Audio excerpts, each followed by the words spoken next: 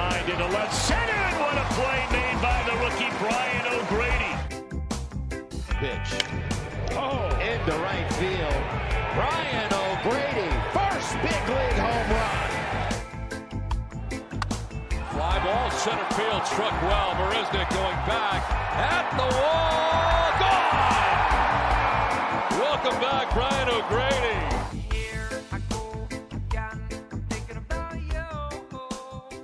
All right, I am now joined by a very special recurring guest, friend of the podcast. It is Philadelphia Phillies pitcher Matt Strahm. Thank you so much for coming on here, man. It's so good to see you again. Of course. Thanks for having me back.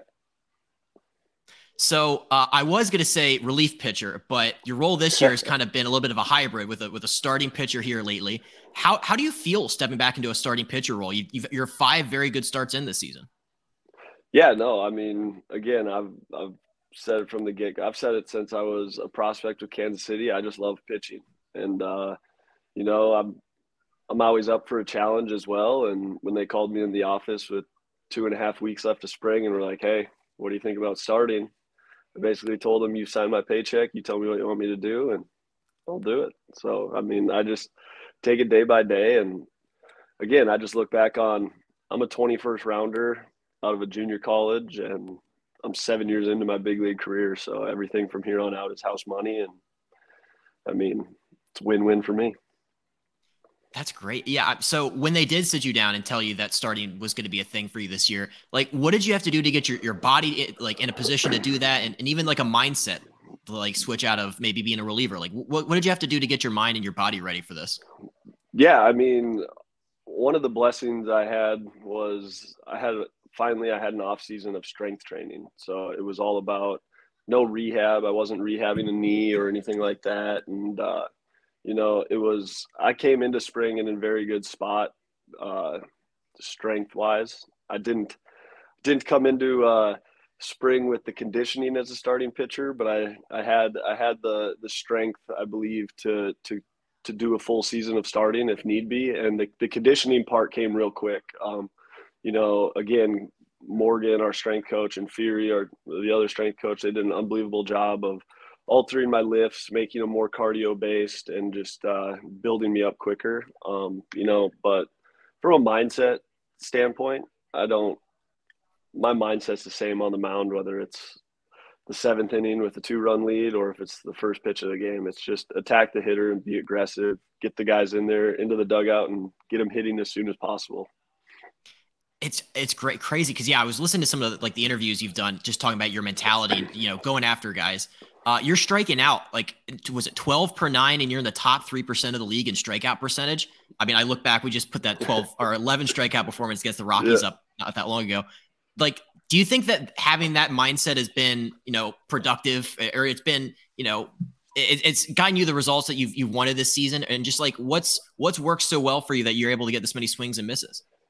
Yeah. I mean, I think not only my mindset of pitching, but the pitching staff here the coaches, with Cap, Cotham, and everyone around me with the analytics and everything, I got a better understanding of where my pitches play.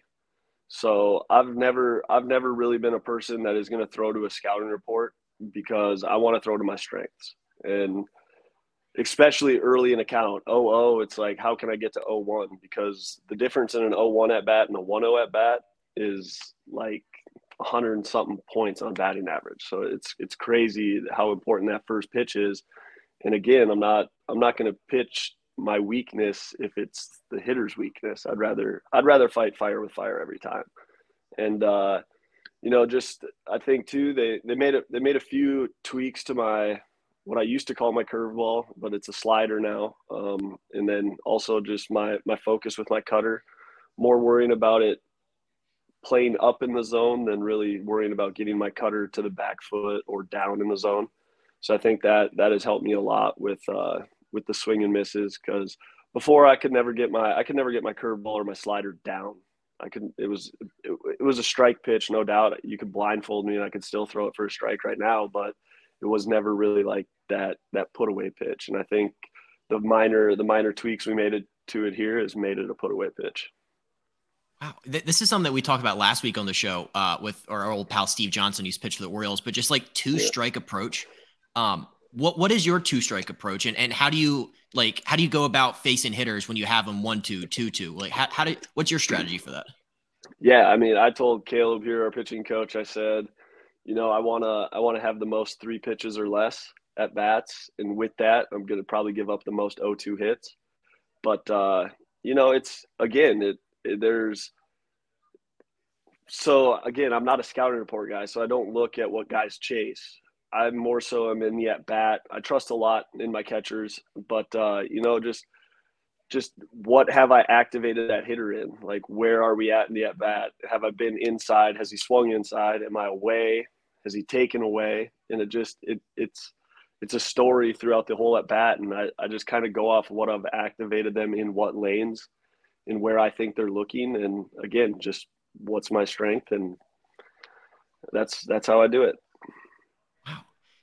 Are the Phillies are they super analytical with you, or do they try to do they work with you knowing that, hey, I'm not a scouting report guy? What's kind of the back and forth like with the Phillies organizationally and pitching philosophy wise? Yeah, I mean, I think so they're not like super analytical to where they're like, hey, you need to throw this in this count or whatever. It's more so, like I said, like my curveball, they looked at it and they're like, hey, it's just not getting down. Why don't you just try this with your wrist? Because they're big into like the Edgertronic, the slow motion cameras, all that stuff. And they showed me a few videos and they're like, this is where it is. And I'm a visual learner. That's how I've always been. Probably why I wasn't very good in public school, but big visual learner. And that once they showed it to me, it was something very easy for me to mimic once I could see it on camera and see what I was doing and what they wanted me to do. And once I did it, it was like you could just see a night and day difference in the break of my ball and how late it was breaking. So I don't want to say they're super analytical, but we get there with the analytics, no doubt. But they know I'm not an analytical guy. I'm not a scouting report guy. So they look at me and they're like, well, let's just sharpen iron then. Let's just figure out how to make you a little sharper and send you out there with your arsenal and see what happens. Being on a couple different teams now at this point in your career, how have you seen organizational pitching philosophies evolve team to team and year to year? Has there been the Royals, the Padres, the Red Sox, and the Phillies? Have you noticed has there been drastic changes between them, or have you seen similarities from the different teams that you've been on?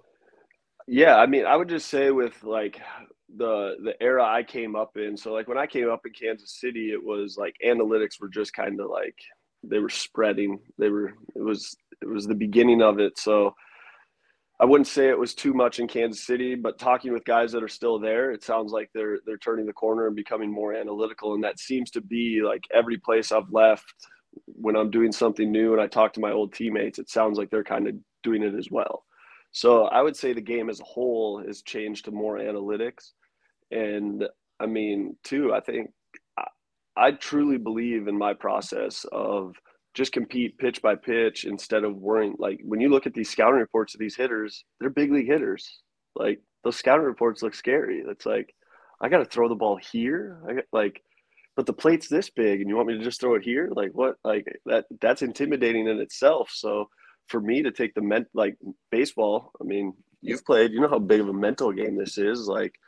To take as much of the mental part out of this and just worry about executing and competing, it makes it that much easier for me. And I think that's where the analytics have helped me to trust my stuff. I can trust my fastball in the top of the zone in a fastball count. It's just the analytics say that it'll play up there and it gives you the trust. But you look at some of these guys and it's dang, you can't throw a back foot slider to Rafael Devers. But for some guys, that's their put away pitch. And it's well, if you look at the scouting report, it's going to look very intimidating trying to throw it there. And you're probably going to miss then. But if you just, in my opinion, you rip it with as much conviction as you can behind it, it's going to be more effective than trying to place it in a spot. But, I like that. Yeah. It also sounds too like the relationship you have with your catcher is probably the most important part of this whole thing, right? Because it's if you're going based off of feel and you're making adjustments in at bat, getting to work with JT Realmuto now, who is one of the best catchers in baseball. Yeah. Like, how important is it to develop that chemistry, and what did that look like when you got there, this spring, working with him to try to figure all this out together? Yeah, I mean, it was kind of a crazy spring because he was in the WBC. It's kind of funny. JT caught my first bullpen of spring training, and then he took off to the WBC, and he hadn't caught me. He didn't catch me the entire spring until I threw a relief game in game one of the season, and he caught me for the second time. And then the third time he caught me was the day I punched out 11 against Colorado. So, I mean, my entire career, I've been blessed with unbelievable catchers. Started off my career with Drew Butera and Salvador Perez in Kansas City, both unbelievable catchers that are, again, way, way better with pitch selection than I could be, and especially with their experience in the league. And then went to San Diego, and I had Austin Hedges, who is one of my all-time favorites, with just his ability to communicate with you from 60 feet 6 inches is unbelievable. I've never felt anything like that with Hedges. And then go to Boston, and I had Vasquez, and it was and Plawecki. They worked really well together. And then I come here, and I got JT Realmuto and Stubby. And Stubby and I have been working well together. I think he's caught 4 of my 5 starts. And I mean, aside from the Cincy start, which that one was just something wasn't right for me that day. And I mean, still punched out 6 with Stubby back there, but it was a day of work for sure. But I've been very blessed with the catchers I've had, and again, I put a lot of trust in them because I mean, you can see you see it in the clubhouse what kind of work your catchers put in, and I mean, the amount of work they put in, I trust it. Absolutely. What makes a good catcher great? Like, what do the great catchers do working with pitchers and pitching staffs that, take them to that next level? Yeah, I would just say controlling the whole staff, understanding like each pitcher's abilities. So, for me in particular, like Stubby and JT right now, for me, it's like, hey, I want you to set up one side of give me a lane to throw the fastball, and don't like, I do throw a high fastball, but I don't like a high fastball target. My misses are up. So I tell them, like, we can get away the middle up part of the zone. So give me like the middle target, because if I miss, it's going to miss up and it's still going to be a strike. You give me that target up at the top of the zone and I miss up, we're never going to get it called. So they do an unbelievable job of knowing each pitcher. Some pitchers like visuals. So like for me, I want the glove where you want it to end. Some guys want the glove where you want the pitch to start. So you'll see some catchers, like, they'll start the glove over their shoulder and catch it in the middle of their legs, because that pitcher wants the visual of where you want that slider to start. So a catcher that understands, like, okay, Strahm is a glove guy to where the ball wants to end versus where the ball wants to start. And then I don't even know if this is true, but let's say just Brogdon or Kimbrel likes it to where you want it to start. So those catchers that understand their pitchers and their entire staff are the ones that seem to have the most success. And again, I've been fortunate enough that I feel like every catcher I've had has done that for us. I'm fascinated by this now because I've been watching baseball my entire life, and I've always seen whenever the catcher sets up one place and he catches it down here, I'm like, pitcher messed up, pitcher didn't hit his spot, and I'm like, this guy sucks. But that's not the case. Not always. Like, so for me, like, again, I'm a visual guy of where I want the ball to end. Like, I always say, put the glove where you want the ball to end, except on my backdoor cutter. When I'm going to throw a backdoor cutter, I want you to put your cup where you want the ball to end and give me the target outside of that cup. So like, just put your crotch right over the black of the plate and give me a target outside of that, and I'm going to throw it at that target, and it's going to end at your cup. So like, it's again, it's unreal to me that they have 13 pitchers, but they remember these things all the time, every time that pitcher steps on the mound. Do you use that pitch comm thing in your hat? I do. What kind of adjustment was that like? And does it so it's obviously for, protecting against sign stealing. Like, was that weird when that first was put in there? What's that like? So yeah, I actually like it. Something something I've gone back and forth with the pitching coaches on is just the verbiage in it. Like, so something I don't like that we were using. So like usually it's like fastball away and it'll repeat in your head. And actually it's voiced over with JT's voice. So it's actually JT's voice in our hat that is saying it, which I mean makes it good. It's kind of weird when I'm looking at Stubby and JT's talking to me in my hat, but it is what it is. And the one thing I haven't liked about, I love that it's in our hat, you get it right away, whatever. But the verbiage in it is something I'm still trying to work out with the pitching coaches and everything. So like you got fastball in, fastball away. We have a strike button on there, and I hate the strike button. So it'll say fastball strike. And in my head, I'm like, yeah, no shit, I want to throw a strike here. It's 2-0. Like, yeah, no kidding. Like, quit telling me to throw a strike. Like, give me a lane, like in, away, up. Like, give me a lane. I don't want strike. Like, I know I need to throw a strike here. It's 3-1, like obviously. But is there a ball button? It's chase. So it'd be like it would say slider chase, or I think actually. So that might have been in Boston where it was slider chase. I think here, or no, in Boston it was slider 2 strikes, and here it's slider chase. So I mean, it's different verbiage. Like again, and I feel like do you play golf ever? Mm-hmm. Yeah. Okay, so you ever like go for a tee shot and you're like, all right, I just can't go left here, and then you take the shot and you go left. It's like the last thing in your head, and it happens. Yeah. So it's like for me, it's like strike or like whatever, and it's like, yeah, no shit, I want to throw a strike, and then it's like now I'm pissed because the JT's telling me to throw a strike in my hat, and I'm obviously 3-0, and I need to throw a strike, and it's like it's the verbiage. It's a little picky, but or finicky, I guess. But yeah. The verbiage is something that needs to be ironed out. But I enjoy it in the hat. The one thing that stinks now is the pitch clock. If you want to shake with PitchCom, it's almost a panic for the catcher to get you another sign, because he's got to hit 2 or 3 buttons, I believe, in order to send the signal. So it's not like you shake a 2 and you can immediately go to a 3. That took less than half of a second. Mm-hmm. But when he pushes a button and then it goes fastball away and you shake, okay, push another button. It's like, okay, fastball in. Well, that took 2.5 seconds. And it's like, I don't know. It's good, but the pitch clock kind of speeds you up with the pitch com, I guess. Last question on the pitch com. How loud is it? Like when it's talking to you, like obviously the batter's really far away. This might just be a dumb question. I've always wondered, like, is it just screaming like in your ear? So you actually have, it's no different than like the volume in your car. You have level 1 to 20. I usually sit on like level 15. But last year in Boston, when we were in the Trop, I come out for my first pitch in the Trop, and it was dressed like a seat night at the Trop. There was nobody there. And, I'm sitting here and it's like fastball away. And it's like, wait a second. Everybody heard that right now. Like they had to, but they don't. I mean, the catchers wear it. Some catchers wear it in their hat, like us pitchers. Some catchers will wear like the earplug that goes in. And I'm always sketched out that like, cause both our catchers here wear it in their mask without the earplug.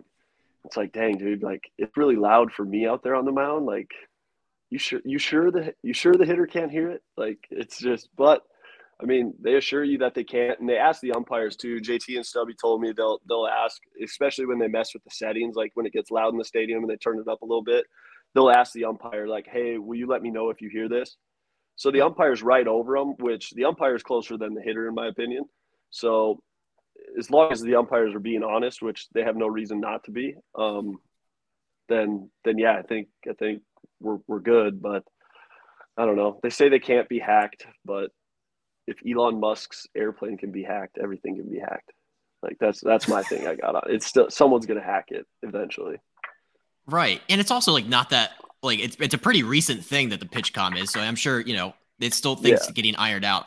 That's fascinating. I've always wondered, it's like if you're in a stadium where there's nobody there, like can the hitter just be like, "Oh, cool, it's a fastball." Like yeah.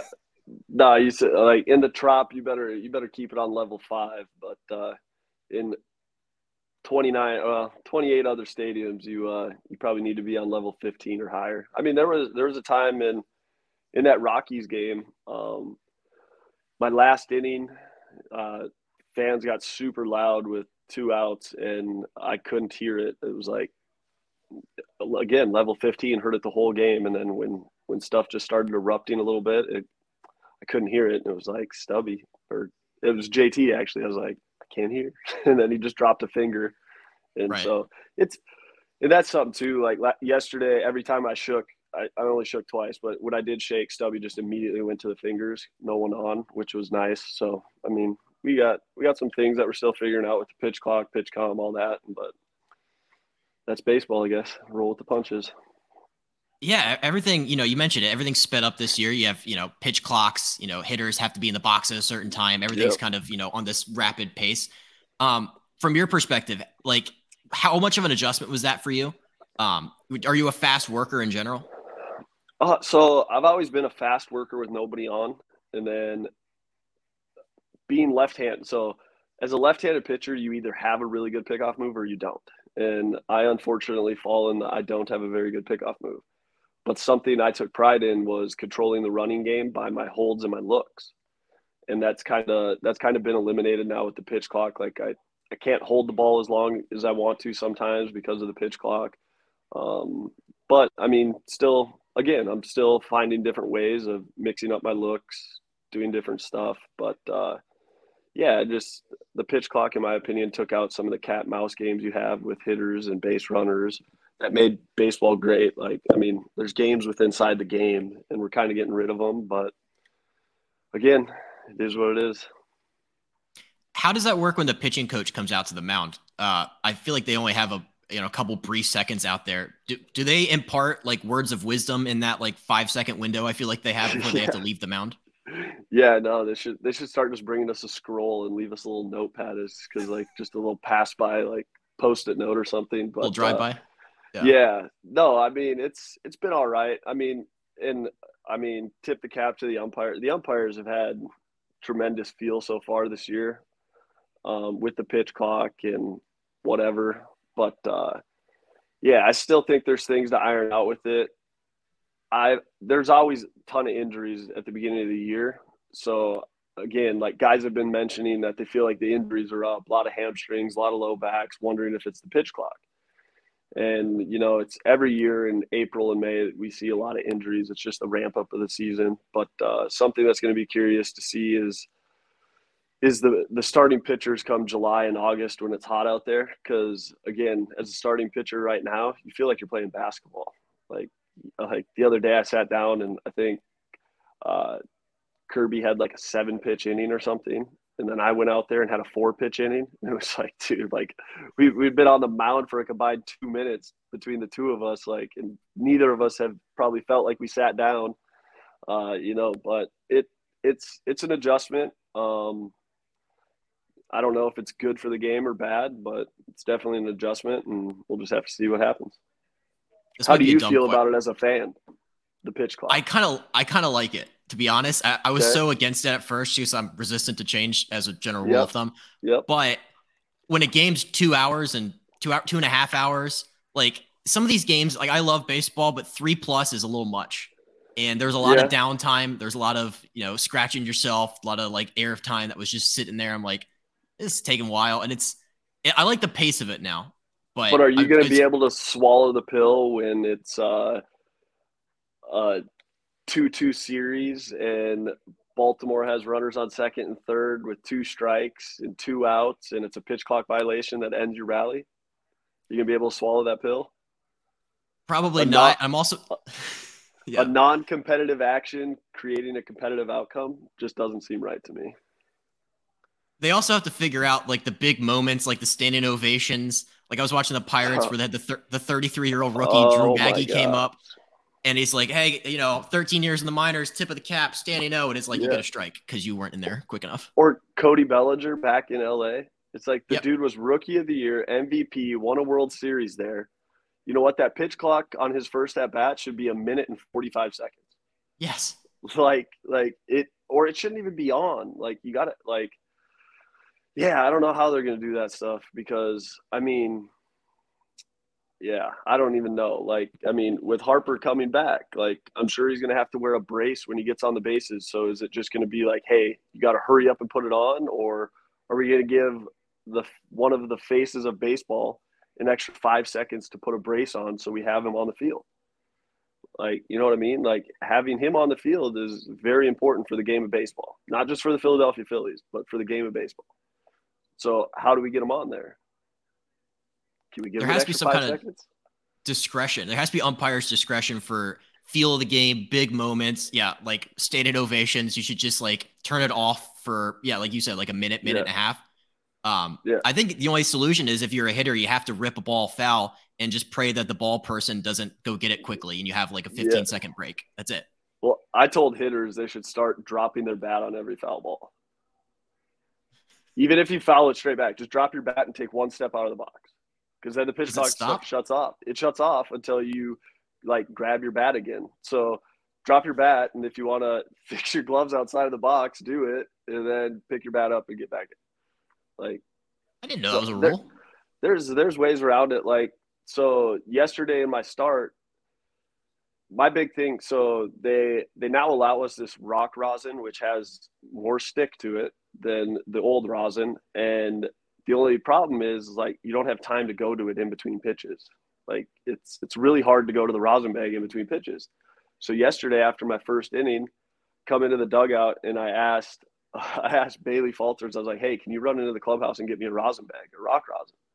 Because I just want to put it on my hands before I go out and pitch, so I have it for the inning, and then like I just don't have time.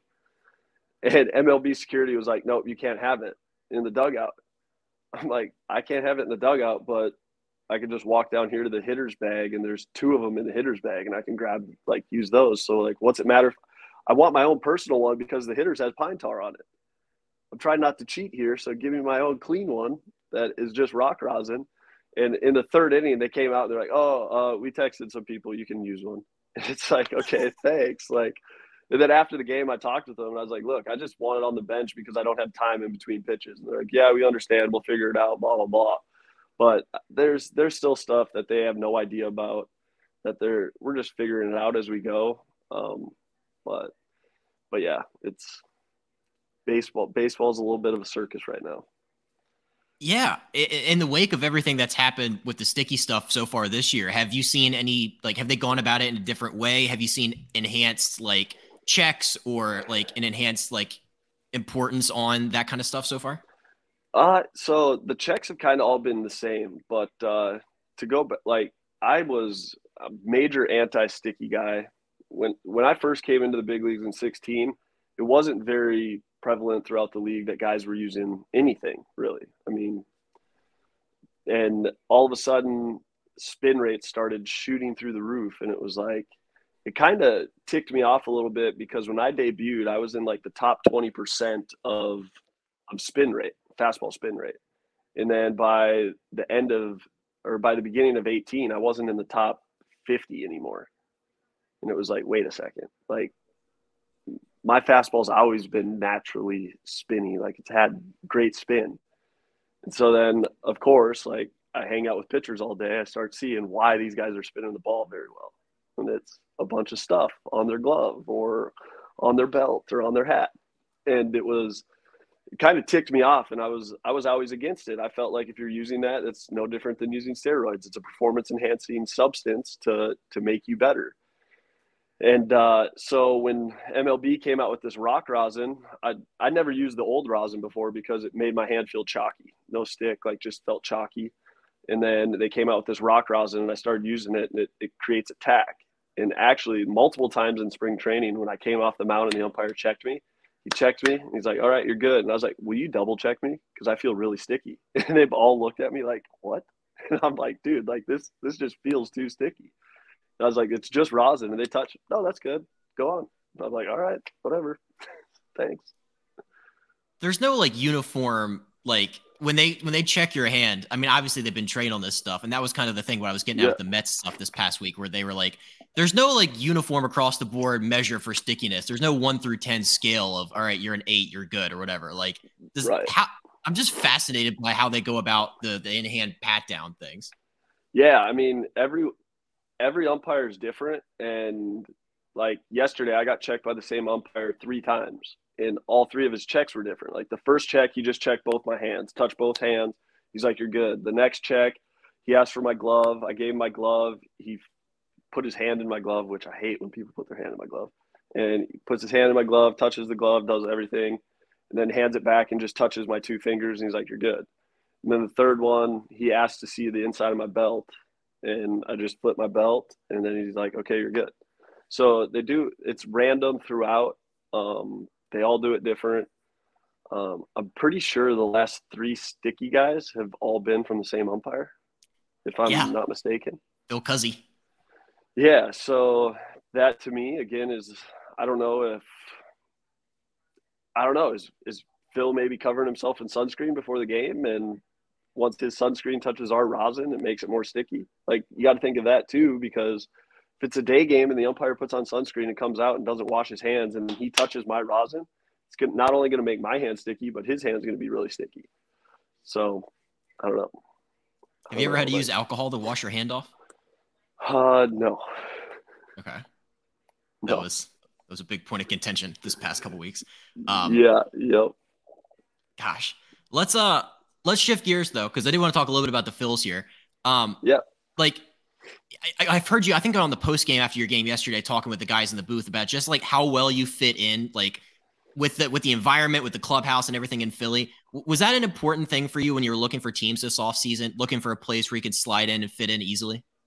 Yeah, I mean, I feel like I can mesh well with anyone. The biggest thing for me this offseason, what I was looking for was a chance to win a World Series. That's the most important thing to me right now in my career is I want a ring before I'm done with this game. And as a free agent, you get that opportunity to sit down and weigh what team you want to play for. And, just seeing the energy that not only the team had, but Citizens Bank Park had during the playoffs is unbelievable. And last year pitching in Fenway, like that was the most fun I've ever had finishing last place, was getting to pitch in Fenway every night and just the energy that the fans bring. And I mean, Philly's no different, but you better pitch well there. So they bring the energy, and I mean, that's something I feed off of. And then just again, to watch how these guys play baseball, and you could tell a real hoorah versus a fake hoorah on TV, especially when you've been in it. And these guys hang on every pitch with each other, and it's a fun team to be a part of. We interrupt this episode to bring you a word from the official sponsor of Not For Long Media and the Breaking Bats podcast, the Original Fudge Kitchen. It is a staple of the Jersey Shore with 6 locations in Cape May, Wildwood, North Wildwood, Stone Harbor, and Ocean City. The Original Fudge Kitchen makes all of their fudge in-store guaranteeing a delicious product, so stop by and let them know that Not For Long Media and Breaking Bats sent you. Check them out online at fudgekitchens.com as they are shipping fudge and sweet treats all across the country. Now back to the episode.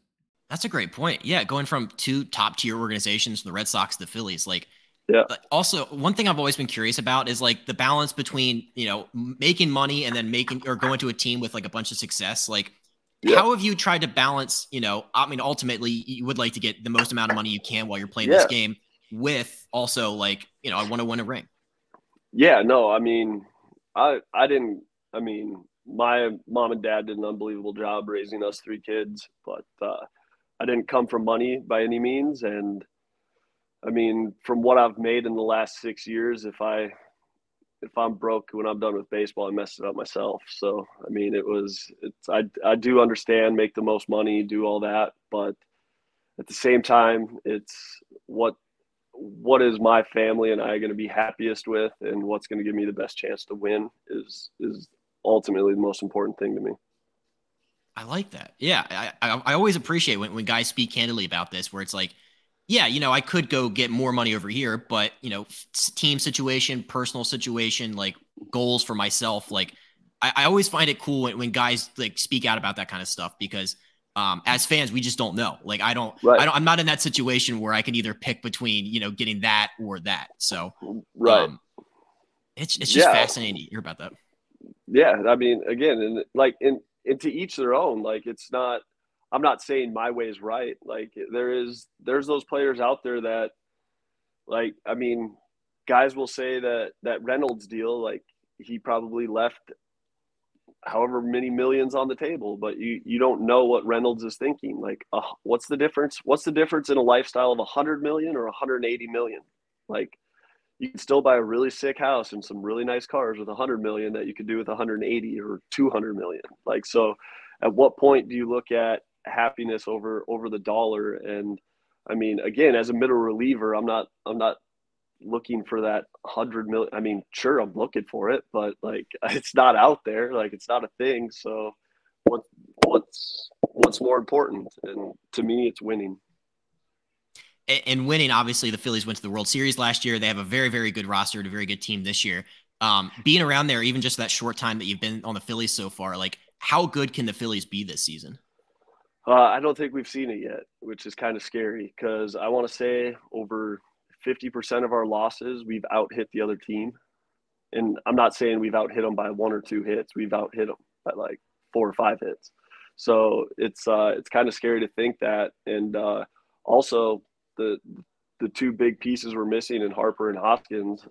Obviously Hoskins not going to be back, and I mean Harper's coming back soon. Hopefully Reese can be back for the playoffs. That would be unbelievable. But you know, those are two big pieces. But this lineup's still scary without them. And once you insert Harper back into it, we got Marsh hitting 7th. Are you kidding me? Like, what is that? Like, it's a scary lineup, and it's going to be fun. I love it. All right, I have a couple last things for you. Then we'll do some quick rapid fire to get you out of here. Yeah. So last fall, I was in a bar in Florida, and they had the TV on, and I was like, that guy looks really familiar. And it was The Card Life, and you were on TV. And I was like, I was so caught off guard because I wasn't expecting to see that on there, but also I didn't really know that you had a TV show. We didn't talk about it last time. No. How did you get involved with that? And can you tell us a little bit about it? Yeah, so I mean, this goes all the way back to 2020. So when I first got back into cards after the 18 season, or maybe it was the 19 season. It's all kind of been a blur. But Phil Hughes was one of my teammates in San Diego, and once he retired, he started his whole YouTube channel, Phil's Pulls, and started watching it. And then COVID happened in 20, and I just reached out to Phil. I was like, "Hey, Phil, you think fans would like if I opened up boxes in every stadium that I visit?" And he's like, "Dude, they'll eat it up. Like, that'd be sweet." So I started doing that. And then that was the COVID year. And after COVID, Brandon reached out to me, the producer of The Card Life. And he just was like, "Hey, love your YouTube channel." He's like, "I got this contract to do this show on Bally Sports." I think the contract was for like 10 episodes or something, the first one. And just kind of see how it goes. And he was like, just wondering if you wanted to host it. And I was like, absolutely. That sounds amazing. And, you know, worked out the logistics and then started shooting The Card Life. And he does an unbelievable job of picking the cities that I'm playing in or that we're visiting to shoot the episode on like an off day or before I head to the field one day. And, you know, it's been a lot of fun. I've gotten to see a lot of stories, and, you know, I've gotten to open a lot of cool cards. I love that, dude. Your YouTube channel is fantastic. Have you gotten any of your teammates involved in the hobby just through like, you know, being around the guys and pulling cards? Yeah, last year in Boston, it takes some heating up a little bit. So like usually like this time of year, like the Bowman products are releasing, and not many guys are into the prospect status, so to speak. So it takes a minute until some of these bigger products start coming out for the big league players. And then once I have them in the clubhouse, it's funny to watch like these grown men turn into kids when we're opening cards. Last year in Boston, I think at one point we had 8 or 9 guys sitting around the table in the clubhouse opening a box of cards, and it's just fun. It makes me feel like a 12-year-old kid again, and I enjoy it. And it's also fun when like Castellanos, I think he's 9 or 10, his 9 or 10-year-old boy Liam, when he comes into the clubhouse, I just have a box of cards of, they're not worthless cards, but they're just a bunch of base cards that sit in my locker of all the guys in the clubhouse. And you'll see him going through, picking them out, and then he'll go up to guys and get them signed. And it's fun to watch the kids have fun with it too. And again, cards to me tell stories. So Liam's going to have a sick collection when he's 30 years old, and he gets to flip through and see all of his Bryce Harper, Trey Turner signed cards and everything. So it's going to be cool. Dude, that's the best. I think last time you said that you had a room in your house full of them. Is that still the case? Have you gotten more storage space for the at-home collection? So we actually just moved, and it was my wife redid the entire house except the office. I deemed the office as my baseball card room and told her not to touch it because when all the cards got moved in there, my plan was to organize them all, but I haven't even touched it. And the whole house is done. She's done an amazing job of setting up the house, except the office. And it's really bugging her because the office is the first thing you see when you walk in our house through our front door. It's these double glass doors to an office. And when you look in there, it's just boxes on the floor stacked to like waist high. And there's cards everywhere. And she's like, when are you going to do it? And I was like, when I get a table in there. And she's like, well, you told me not to do anything. You're going to do it yourself. And I was like, yeah, I'll get it sometime. But yeah, it's kind of hard to organize when you're opening more than you're sorting. So that's fantastic. Yeah, no, you need that one area of your house that can be a little messy, can be a little your creative space. Yep. I just picture your house. There's just like loose cards, just like you go in the bathroom. There's just like there's one under the thing. Well, there might be because sometimes my daughter gets in there and it'll be like I'll sit on the couch and like looking for the remote, and all of a sudden, like I look between the couch cushions and there's a top-loaded card in there, and I'm like, I pull it out and it's like, I don't know, a Kellenic rookie card. I'm like, how did this get here? And then it's like, sure enough, my daughter was in my baseball room and got some cards out. So there might be fantastic. A few with some fruit snacks stuck to them, but it is what it is. I love it. Last thing before rapid fire. Last time we had you on, we talked a little bit about JUCO baseball. The clips went super mega viral. I didn't realize there was a big contingent of the internet that like is like the big greater JUCO baseball community. Yes. What do you think it is about like JUCO baseball and the community itself that like, makes it, they're so kind to their own. They're so supportive. Like it's a whole little section of the internet there. I feel like. Yeah, no, I just, and that this isn't a knock to Division I or anything else, but I just think the grind of junior college baseball is unmatched. It's in my opinion, just again, I didn't experience D1, but just talking with some of these guys that have played D1, like D1's got all these rules on practice. And I remember, I think it was Bohm telling a story the other day when he's at Wichita, and they literally have a coach that has a timer on practice. So it's like they get X amount of hours a week, I guess. And when the clock hits an hour and 38 minutes, whether they're in the middle of in and out or batting practice, it's see you guys off the field, go. But junior college is, hey, we're here to work on baseball, and we're going to work on baseball until you guys get baseball right. So I can remember we had a bunting circle one day for practice, and it was everyone was in a circle, and you had to get a bunt down the third base line, a first base line, and then a suicide squeeze. And you had to get all three. You got three pitches. You had to do all three, and everyone had to do it in a row. And the second you stopped, or whoever messed up started over there. And once you did the full circle, practice was over. Well, our junior college field didn't have lights. We started practice at 1:30, I believe, 1:30 or 2 probably. And our cafeteria closes at 7. So we start practice at 2, cafeteria closes at 7. We're doing this bunting circle for 3.5 hours, 4 hours. Like we already done practice before. So like through, in and out, BP, now we're going to do the bunting circle.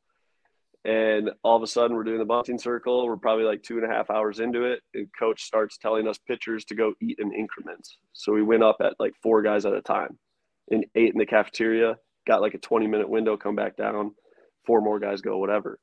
And we bunted until you couldn't see the ball anymore.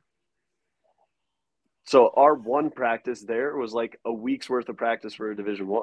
Like guys who go to junior college, I just feel like their grind is a little different. Like you find out real quick if you love baseball or hate baseball when you're at a junior college.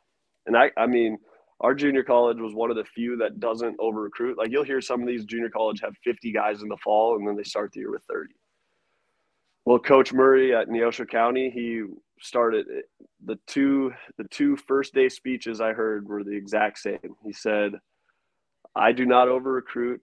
I bring my 35, or I think it's 37, 35 or 37.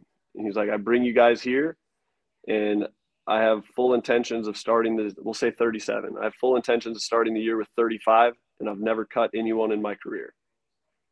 So essentially what he's telling you is 2 of you are going to quit because this isn't for you.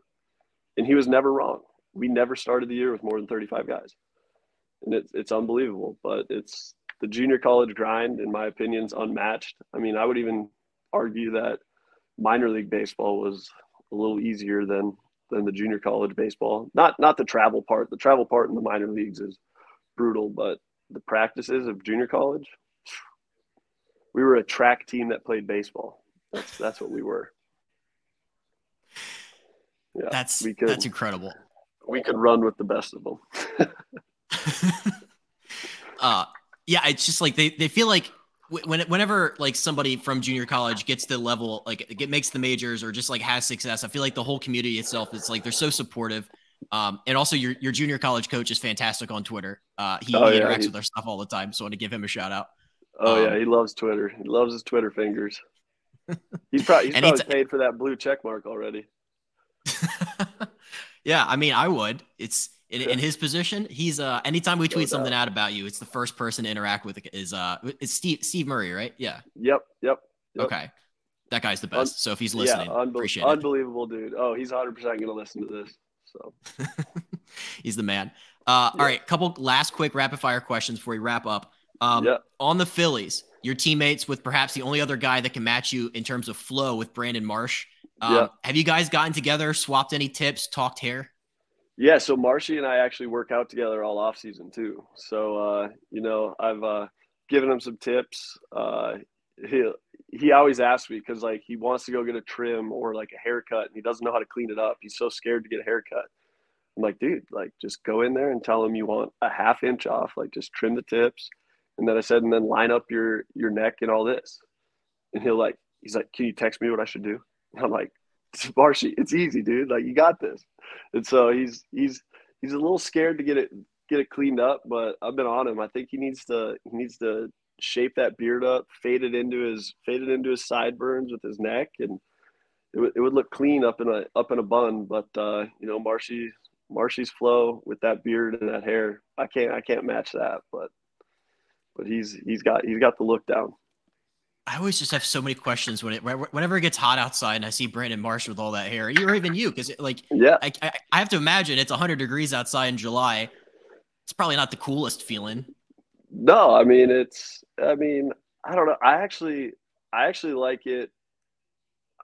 Yeah, it's hot, but when it's hot out, your hair is a little heavier, so it's like not in your face. You're sweating, kind of like takes down the baby hairs that are like when it's cold out and windy and those baby hairs are flying in your face, and it's like that's when it's annoying. But I don't really get annoyed with it when it's hot as much as I do when it's cold and windy.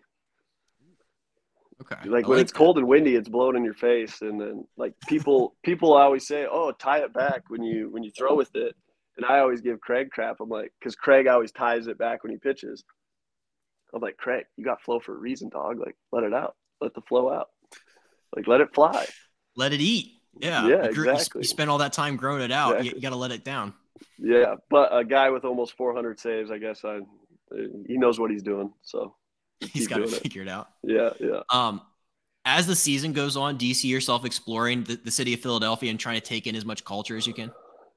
Yeah, I mean, I actually bought a house out there. So, probably even, I don't know, as the season goes on, probably more so when the season dies down and out there and get out with my wife and daughter and see what there's all to do. My wife and daughter are doing it all right now. But, right now with it being baseball season, I'm a big homebody when it's baseball season. It's the baseball yard and my living room couch for me when it's the season. So more so when the season's over, but excited to get to know the city and hopefully take in a 76ers game and an Eagles game. That'd be fun.